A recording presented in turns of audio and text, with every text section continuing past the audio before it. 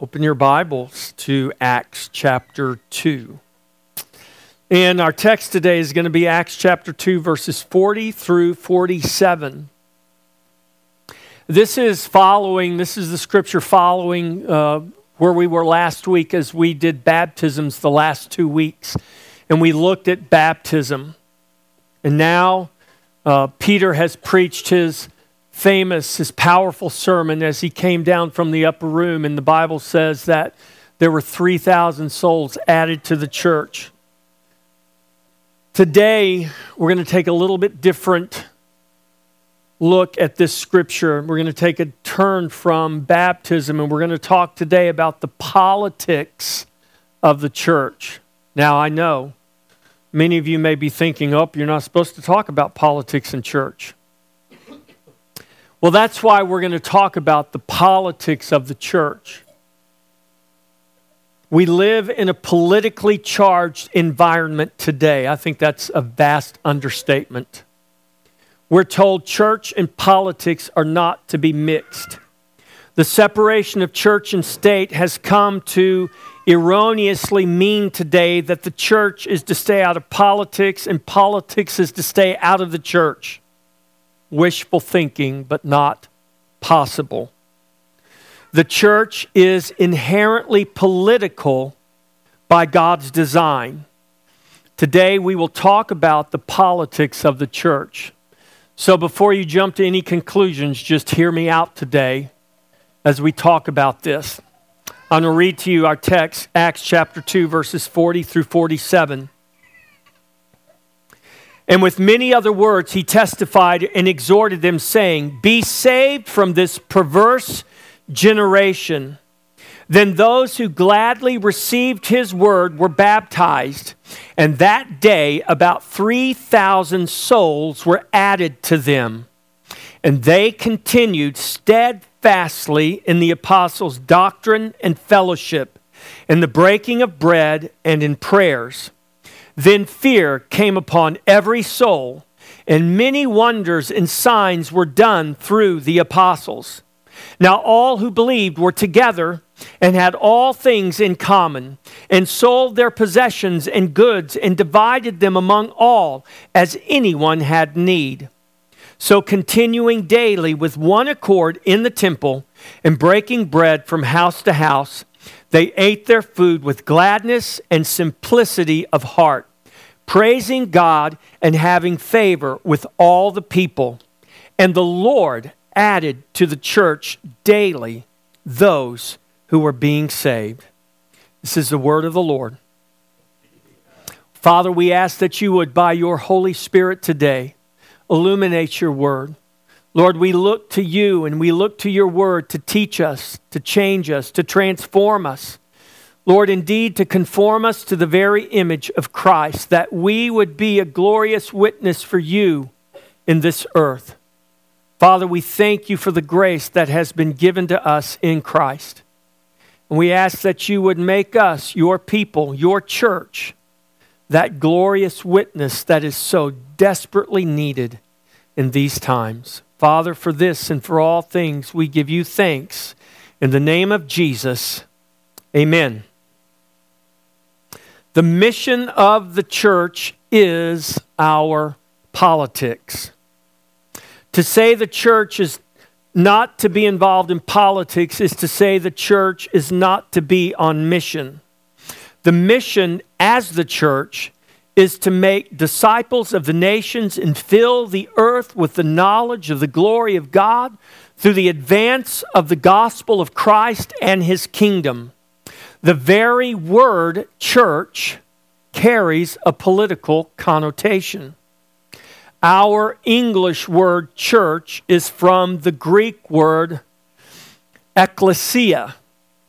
In Greek culture, the ekklesia referred to a regularly summoned political body. It also could simply mean a gathering of people. In the Bible, it is used only twice in the Gospels, and it is used by Jesus both times. And the first time this word church or ekklesia is used is in Matthew 16:18, when Jesus declares that he will build his church, his ecclesia, and the gates of hell shall not prevail against it. This is where Jesus asks his disciples, "Who do men say that I am?" And Peter chimes up and he says, "You are the Christ, the Son of the living God." And Jesus says, "Peter, flesh and blood has not revealed this to you, but my Father in heaven has revealed it to you. From now on you shall be called Peter, little rock, and upon this rock, this big rock, I will build my church. And the gates of hell shall not prevail against it." We are part of that church Jesus promised to build, and our victory, even today, 2,000 years later, even today in our current environment, cannot, do you hear me, church? It cannot be turned back. The word church or churches occurs over 115 times in the New Testament. The assembly of called out ones, that's literally what this word ecclesia means. This assembly of called out ones, known as the church, has been ordained, created, and formed by God to be the body of Christ in the earth, to advance and establish the kingdom of God until it fills the earth, even as the waters cover the sea. The word church, along with the mission given her by God, by Christ himself, defines the nature of all we are and all we do. It defines it as inherently political. This is no doubt controversial, but it is unavoidable. Now, I keep using this word political, and you keep envisioning something. And I want you to try not to do that. I'm not saying what you're envisioning is not involved in the word politics and political. But you see, we've been so conditioned by the world to think of politics and things political in only one way. And it's created so much controversy that people don't even like to talk about it, don't want to engage in it because it creates so many problems, so much disunity. What I'm saying is, the politics of the church is such that we cannot avoid those conversations because we are called to be someone and something in this earth. Listen to the words of Peter Leithart describe this. The church's mission is the politics of Christians. It is not some kind of private, purely spiritual mission. He's talking about the mission of the church. It's not some kind of private, purely spiritual mission to which we add political activity. The church's mission is the carrying out of the kingship of Christ, confronting the powers and principalities of the world. This is our politics. The church is our family. The church is our city. The church is our nation, and the church's mission is our politics. Close quote. Paul writes in his letter to the Ephesians that our battle is not with flesh and blood, but against principalities and powers, against the spiritual host of wickedness in the heavenly realm. The mission of the church is our politics that war against our true enemy. If the church's mission is our politics, then we need to have a good understanding and working definition of politics. So let me define politics for you. I chose 3 definitions to present a broader context of what politics actually is. We often view politics as the business of elected officials in our capitals. OL, the building, and AL, the cities. That is a far too narrow view of politics, but it is the view almost universally held. We need a broader working definition of politics. So, from Bartleby Research on Politics, I quote, "Politics is the collective name given to many different systems, ideas, and real-world issues. It is impossible to define politics as any one thing in particular, but as a label for many different aspects of life encompassed into one." Politics, I want you to hear this, politics is largely about decision-making. Close quote. From the Sociological Dictionary, the definition of politics is the art of the exercise of power, the combination of individuals or parties or groups making decisions that affect others and institutions like our government or our legal system or the military or police. Let me start again. The combination of individuals or parties making decisions that affect others and institutions that governs based on those decisions. Or, according to the Simple English Wikipedia, this is my favorite one, politics is the way that people living in groups makes decision. The only thing I would add to that is also is people living outside of groups. Because the decisions you make as individuals ultimately will affect the group. I like the last and most simple definition. Politics is the way people living in groups makes decision. Politics, then, is about making decisions that will ultimately govern us at every level.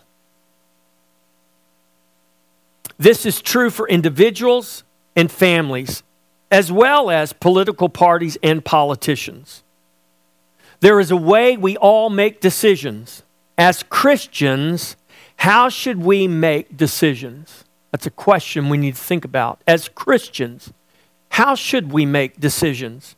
I submit to you that God and His Word should inform our decisions. I don't think any Christian, any professing Christian who understands anything about Christianity would disagree with that. But what we say and what we actually practice, as you know, are not always the same things. It's not that there is chapter and verse for every decision we make. There's not. It is that every chapter and verse of Scripture contains the wisdom for making our decisions. So there's no Scripture that tells you what color car you should buy, or what kind of shoes you should wear, or what color shirt you should put on today. There's no Scripture that tells you those types of things, but the wisdom of Scripture can tell you how you should dress, how you should work, how you should eat, how you should live, how you should interact with your family and your friends. It can tell you a lot of things about yourself and about your interaction with other people. The Scripture not only gives us our mission as the church and as Christians, but it gives us the wisdom to carry it out. If it is accurate to say that politics is the way that people living in groups make decisions, and those decisions ultimately govern us, then the church's mission is indeed our politics. You see where I'm going with this? The word politics, the Greek etymology of this, is about citizens and cities. The Greek word polis is the word city. Politics is about cities and citizens. The decisions we make individually, as a group, as families, as a church, affects our city. It affects the citizens in our city. Now, we might not immediately see those connections, but I promise you they're there. And all you have to do is look at the culture we're living in today to know that decisions that have been made over the past century in the church and outside of the church are now greatly affecting us today. And many of those decisions were made long before we were ever born. So the politics of the past is affecting in great ways the reality of our present. And this is why we need to understand the politics of the church. Acts chapter 2, verse 40. And with many other words, he testified and exhorted them, saying, be saved from this perverse generation. That's what Peter told those people listening to him. After, remember, they cried out and said, what shall we do? And Peter said, every one of you be baptized in the name of Jesus for the remission of your sins. It wasn't the water that saved them. It was their outcry to God that saved them. Their outcry saying, what can we do to be saved? What must we do to be saved? That indicates right there that their hearts were turned. There was repentance there because they realized that they had crucified the Christ, the Lord of glory. And now they were crying out for salvation. And Peter said, here's what you do. You don't just say things with your mouth. It's not just your word, it's your actions. Put your water where your mouth is. Identify yourself with Jesus Christ. Become a real follower of him and live for him and live for his glory. And that's what those men did that day. And this verse here in verse 40, it says, with many other words he testified and exhorted them, saying, be saved from this perverse generation. Peter is imploring those hearing his words to be saved from what he calls a perverse generation. Now, I don't know about you, but this made me pause and ask, how does a generation become perverse? Now, we are a church that believes in the doctrine of total depravity or original sin. So in one sense, we know exactly how a generation becomes perverse. But today we're talking about the politics of the church, and we're talking about how we make decisions and why we make the decisions we made. And this generation became known as a perverse generation because of the culmination of decisions they made. And all of that culminated in one great decision, one tragic decision for many, but a glorious decision for us who have been saved by the death, by the crucifixion of Jesus. The murder of the Son of God has resulted in the salvation of the world. Think about that for a moment. What's the most horrendous crime ever committed? It was the murder of the Son of God. But yet through that murder, that intentional, malicious murder, and many of these men here were part of that murder when they cried out, crucify him. Now they're crying out, how can we be saved? Because God in his grace by the Holy Spirit has opened their eyes, caused them to come alive. And Peter says, put your water where your mouth is. Live for Jesus, not just with your words, but with your life, with your actions. How does a generation become perverse?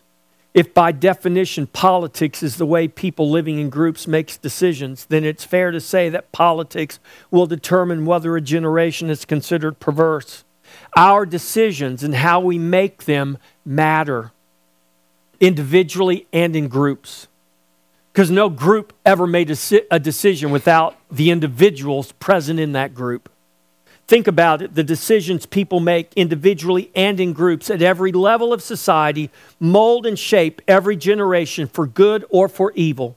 The grace of God gives us the power and the ability to do his will, to make decisions that will ultimately shape the generations. And this is why Jesus calls us to be salt and light. The word Peter uses to describe his generation is the Greek word skolios, which means crooked. Scoliosis is a condition where someone's spine is crooked. Why is it called that? Because ultimately it comes from this Greek word that means crooked. It is describing a generation that is not what it should be. It should be straight, just, and moral, but instead it's crooked, corrupt, and perverse. In verses 41 and 42, Peter goes on, it says, then those who gladly received his word were baptized, and about that day 3,000 souls were added to them. And they continued steadfastly in the apostles' doctrine and fellowship, in the breaking of bread and in prayers. So these 3,000 souls were not just baptized. They weren't just saved out of this perverse generation and now they're content to just live out their lives and go to heaven one day. No, it says that they gladly received the word. They were baptized. They were added to the church. But it says in verse 42, they continued steadfastly in the apostles' teaching and fellowship, in the breaking of bread and in prayers. Doesn't mean they just ate lunch together. It means they came to the table of the Lord. This is why we come to the table of the Lord every week, because this is the practice of the church. They broke bread together, which meant more than just eating lunch together. It meant that they observed the table of the Lord. They proclaimed, they remembered the body of Christ and the blood of Christ that was given up for them, that gave them their very life. By God's grace, those who gladly received his word and were baptized continued steadfastly in the ways of Christ and his kingdom. They did not continue in the ways of their perverse generation, but they were saved from it. Remember, Peter says, repent and be baptized. And repentance is a change of mind that results in a change of action or a change of life. In continuing steadfastly in the apostles' teaching and fellowship, in the breaking of bread and in prayers, they were no longer making decisions based on the ways of a perverse generation. They were learning a new way to think and a new way to live. They were now making decisions based on a new life in Christ. They were new creations, making new decisions based on a new mission, the mission of the church. In short, the mission of the church became their politics. Now, having identified with Christ, having been born again of the Spirit, their politics changed. Their process of making decisions and the very decisions they made changed. The information they now used to make decisions was different than before. The reality and the truth of Christ was now at the center of their decision-making process. The mission of the church was now their politics. It informed all things for them, as it should for us today. I remember when my sister, who is in heaven now, was born again, was saved. Now, I've told you before, I wasn't raised in church. None of us were. And while I was a student at the University of Texas back in the early 80s, I remember getting a phone call from my mom telling me how my sister did a most unusual thing. She went to a church one Wednesday night and she got saved. And when my mom told me that, I didn't even know what that word meant. I'm like, got saved? I couldn't wrap my head around that because I had never read a Bible. I'd never been in any church except with my brother who was Catholic, and I'd go sometimes with them as a child because his daughter was only 2 years younger than me. But as an adult, as a young adult, I had no concept of what that really meant. But what I did know, what I did see, and what I did discern was that my sister, who was the epitome of a radical hippie, flower child, rebel, she graduated from high school in 1970 and immediately moved to Austin. She was the epitome of rebellion in that rebellious generation. And when she was saved by God, when God saved her, she so radically changed, got my attention. And I'll never forget my sister, because I knew her politics. They were anything but Christian. I promise you that. Her way of thinking, her decision making, in every sense of the word. But I remember something my sister told me. She said, the best way I can describe it, Jeff, is that when God saved me, she said, it literally was like I could see. She had never read a Bible either. But this is what she said to me. It's like something was removed from my eyes and I could see the world. I could see things clearly. And I realized that I had been blind. She said, I don't know how to describe it any other way. And her life bore that out until her death. The church's mission is our politics, not our political party. See, when we use the word politics, we immediately think political party, politicians. The church's mission is our politics, not our political party. I want to be very clear on this issue. I want you to understand that the mission of the church, which is our politics, is much more than a political party or any politician. Today, a conversation about politics will very likely devolve into an argument about political parties. The mission of the church is much greater than that definition of politics. That's part of politics, but that's not all of politics. That's certainly not the most important part of our politics, the politics of the church. In the verses we're looking at today from the book of Acts, we see the New Testament church in her infancy, but we see her on mission and we see her politics. We see the decisions made by the church in her early days recorded for us in the book of Acts. And those decisions were made based on the mission given her by Christ. The politics of the New Testament church were not defined by the Pharisee party or the Sadducee party or the Essene party any more than the New Testament church is defined by any political party today. It's not the Republican Party or Democrat Party or Independent Party that defines the politics of the church. The mission of the church is our politics. Our mission is defined by Christ, not by any political party or political movement or politician. Listen to the words of Paul in 1 Timothy chapter 3, verse 15. Paul, the apostle, writing to Timothy, the pastor. He says, "But if I am delayed, I write so that you may know how you ought to conduct yourself in the house of God, which is the church of the living God," listen, "the pillar and ground of the truth." The scripture teaches, the Apostle Paul's words right here, that the house of God is the church of the living God, and the church is the pillar and ground of the truth.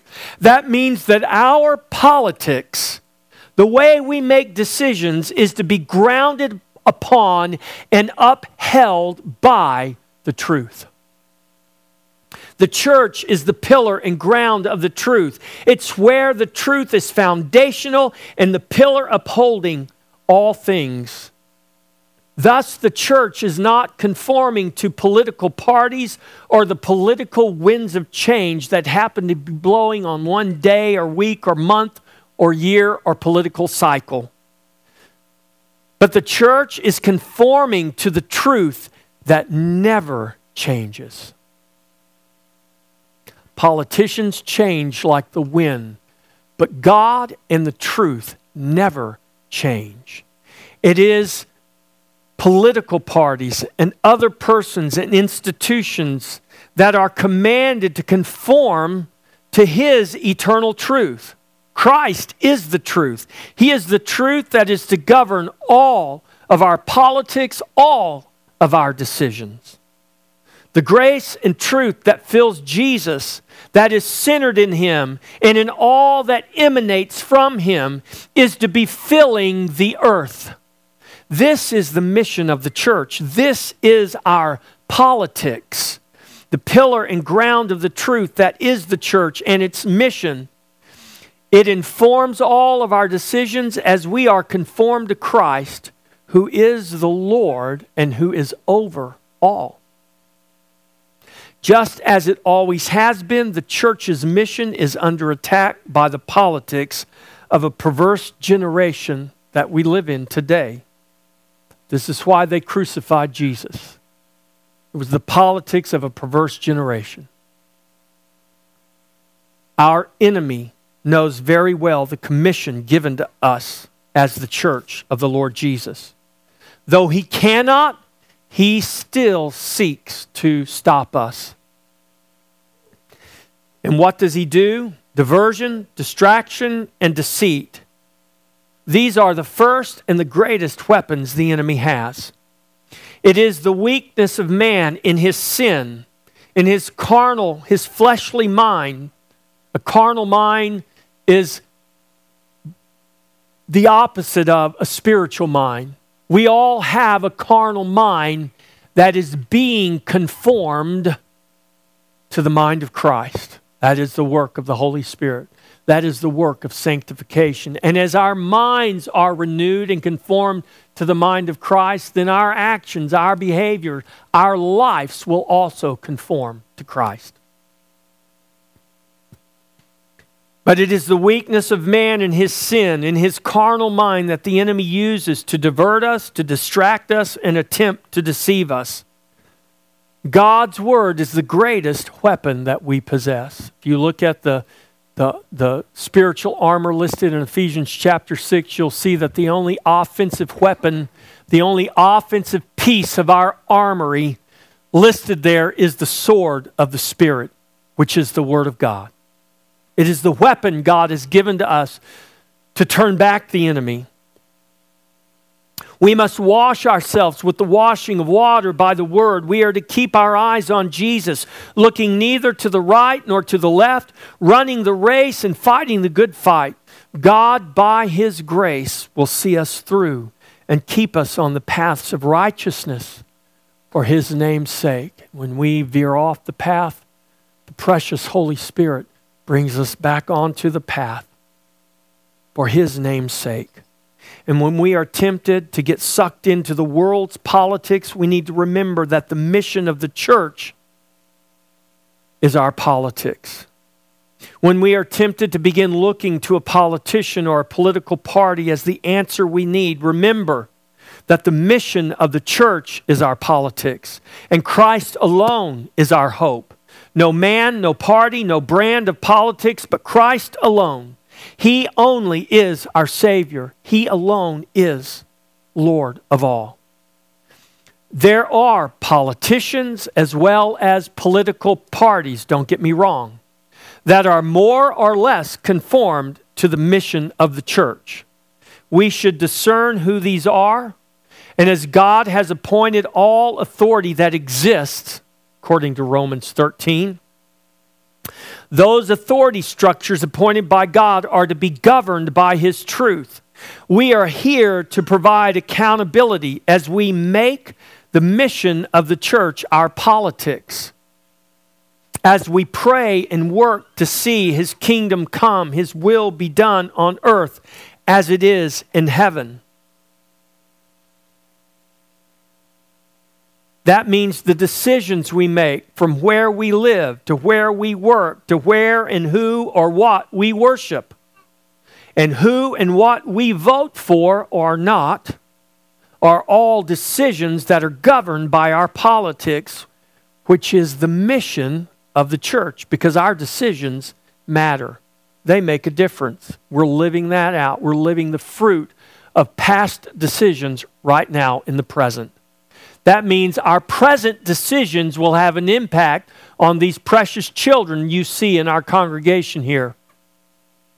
So in generations future, in decades to come, the decisions we make right now will impact their lives and determine in large part the present they will be navigating one day in the future.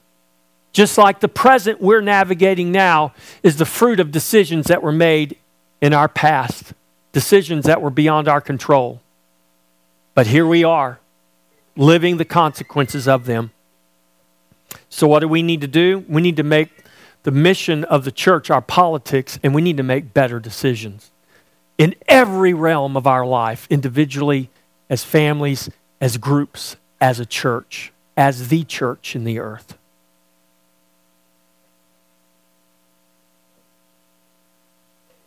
What area of life is outside the mission of the church? There is none.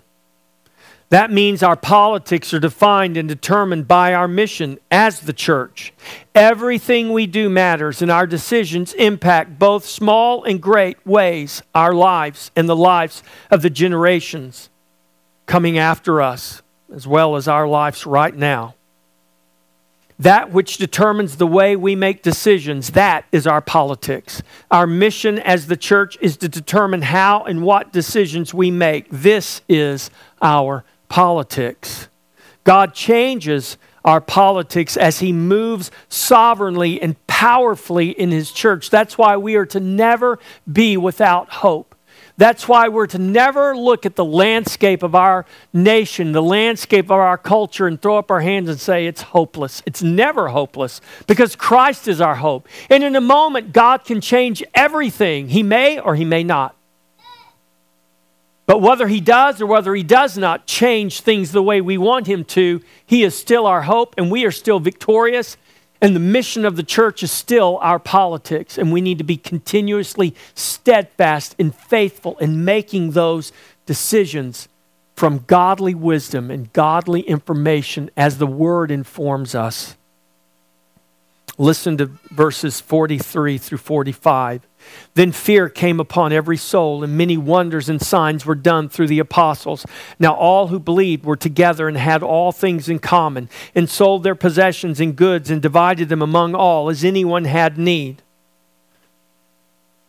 We often think that's what God needs to do. He just needs to come down and scare the hell out of everybody. I can say that word because it's in the Bible. We need some good old-fashioned supernatural manifestations, and then people would believe. They'd turn to God. No, they won't. You'd think the resurrection of Jesus from the dead would have turned everyone to God, but guess what? It didn't. And Jesus even predicted that it wouldn't. It's not in supernatural manifestations that we see God's great power most clearly. It is most clearly seen and most powerfully manifest in the life transformation of those who were once part of a perverse generation but are now saved out of it and living for the glory of God. That's where the real power is. The fear of the Lord is the beginning of wisdom and knowledge. Now all who believed were together and had all things in common, as many were now rejected by the perverse generation they had been saved out of. You do realize this is what's happening here. To provide for those in need, they sold their possessions and goods. They divided them amongst all, and as anyone had need. They did this voluntarily, not under compulsion. That which is being described here is a far cry from our modern version of enabling those in need instead of truly helping them. These were not people unwilling or unable to work. Many of these were more than likely people who had been shunned by family or friends due to their newfound faith in the crucified Messiah. Their faith in Christ would cost them much, perhaps even their lives eventually, and it did for many. Still, they continued steadfastly in the faith. For us today, we're living in a time in which Christianity is considered a negative. For the first time in the 400-year history of our nation, the Christian faith is looked upon as a negative, not a positive and not a neutral. The politics of our culture has much to do with this. The more the church takes a stand for righteousness, the more we will be held in a negative light. Just as it did in the days of the early church, the church throughout much of its history, faith in Christ may cost us in many ways. The day may come when we are forced, like the early church was, to make decisions that affect our ability to earn a living and provide for our families. If the politics of our mission creates those adverse consequences, the church must stand ready to help its own. This is what we're seeing here in the book of Acts. This is not socialism or communism in action. This is the politics of the mission of the church. This is the church standing together, functioning together as one body, sharing what the other has for for the good of all. Political pressure and persecution produces commitment and growth. That has been the pattern throughout the history of the church. This has always been the case. Throughout the church's history, the more intensely the church is persecuted, the more vibrantly it grows and the more vibrantly it thrives. Not the way you want to grow and thrive, right? I understand. The gates of hell cannot prevail. God will build His church through His sovereign grace and through His power. And this is why God doesn't ask for our opinion about how He chooses to grow His church. Because we would never choose persecution. We would never choose hardship, trial, tribulation. God, isn't there a better way to grow your church than that? But it's not up to us. What's up to us is to be faithful. What's up to us is to continue steadfastly in His way, no matter what the environment around us is like. Verses 46 and 47. So continuing daily with one accord in the temple and breaking bread from house to house, they ate their food with gladness and simplicity of heart, praising God and having favor with all the people. And the Lord added to the church daily those who were being saved. What we're seeing here is not the strength of man, but the grace of God. When you get to chapter 8 of Acts, you see the persecution break loose wholesale, and the believers are driven out of Jerusalem except for the apostles. We're tempted to look at the continued commitment in the face of opposition from the powers and politics of the day and wish the church today could be that strong and that committed. And by God's grace, it not only can be, but it will. We keep wanting to go back to the early church. If we could just go back to, no, we can't go back to the early church. We are the church today. We've got to be the church today, not the church back then. Because the way the church overcame back then is the same way we will overcome today. By God's grace, by God's power, by us being faithful and continuing steadfast in His ways. We're not looking to the strength of man, but the grace and the power of God. Man has a part to do in obedience to God, yes, in the politics of His decisions, but it is and will be the grace of God that carries His church through every trial, through every tribulation. That means it is God and His grace that carries you through whatever you face, individually or as a family or in a group. It matters not if it is political persecution, personal hardship, your health, your finances, your family. No matter what the challenge or fiery trial may be, it is God's grace that will carry us through victorious in all things, because Jesus has promised that we cannot fail, and so we will not. Victory is His plan and purpose, and it has already been achieved in Jesus Christ. In the face of hostility and even death, this is our peace. This is the assurance we have as we continue steadfast in His way. This is what we see throughout Scripture. It's not that God delivered His people from every hardship. He obviously did not. It's that God was with His people in and through every hardship. He makes a way where there was and where there is no way. He did that for us while we were in sin and death. He made a way where there was no way. There was no way for you apart from His grace, His hand, His power to lift yourself, to save yourself out of sin and death. You couldn't do it. It wasn't a decision you made. It was what He did. He is our only hope in life and in death. He is indeed Lord of all. Christ walks through every valley with us. He carries us to every mountaintop. He guides us in the darkness and brings us into the light. He is our ever-present help in time of need. He is alone. Christ alone, Him only, is our hope. And this is why we come to the table each week, to proclaim his death even until he comes again. Because it was through his death on the cross that he took the wrath of God upon himself that was justly due us. And in his grace, he gave us life, delivering us from death, doing for us what we could not do for ourselves. The 23rd Psalm is the psalm written by a shepherd about life's journey. The 23rd Psalm is not about death. It's always read at funerals, but it's not a psalm about death. It's a psalm about life. He has prepared a table before us in the presence of our enemies, the psalmist writes.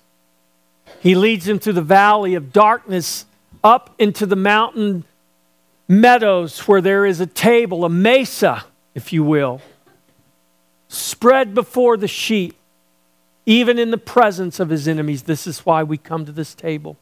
God has prepared this table for us, even in the presence of our enemies. Our act of worship is giving witness to powers and principalities of his manifold wisdom, of his salvation. And in coming to this table, we proclaim with thanksgiving that wisdom, that salvation achieved for us in his death. You don't have to be a member of this local church congregation. But if you count yourself a member of Christ's body, a member of his covenant people, young and old, you are welcome to this table. So Christian, welcome to Jesus. We'll all be served and then we'll all take the bread and the wine together. Let's all stand. Here's your charge today. Do not allow the world to define your politics. We may, and we do, make decisions based on all sorts of things. The way we make decisions, as well as the decisions that we do make, must be defined by God and the mission that he has given us as his church. The mission of the church, this is our politics. We are citizens of a city, a holy city, the city of God. We are the city of God. This is what the scripture teaches us. That means that discipleship is our politics. Worship is our politics. Teaching and learning and education, it is our politics. The family is our politics. The church is our family. The church is our city. The church is our nation.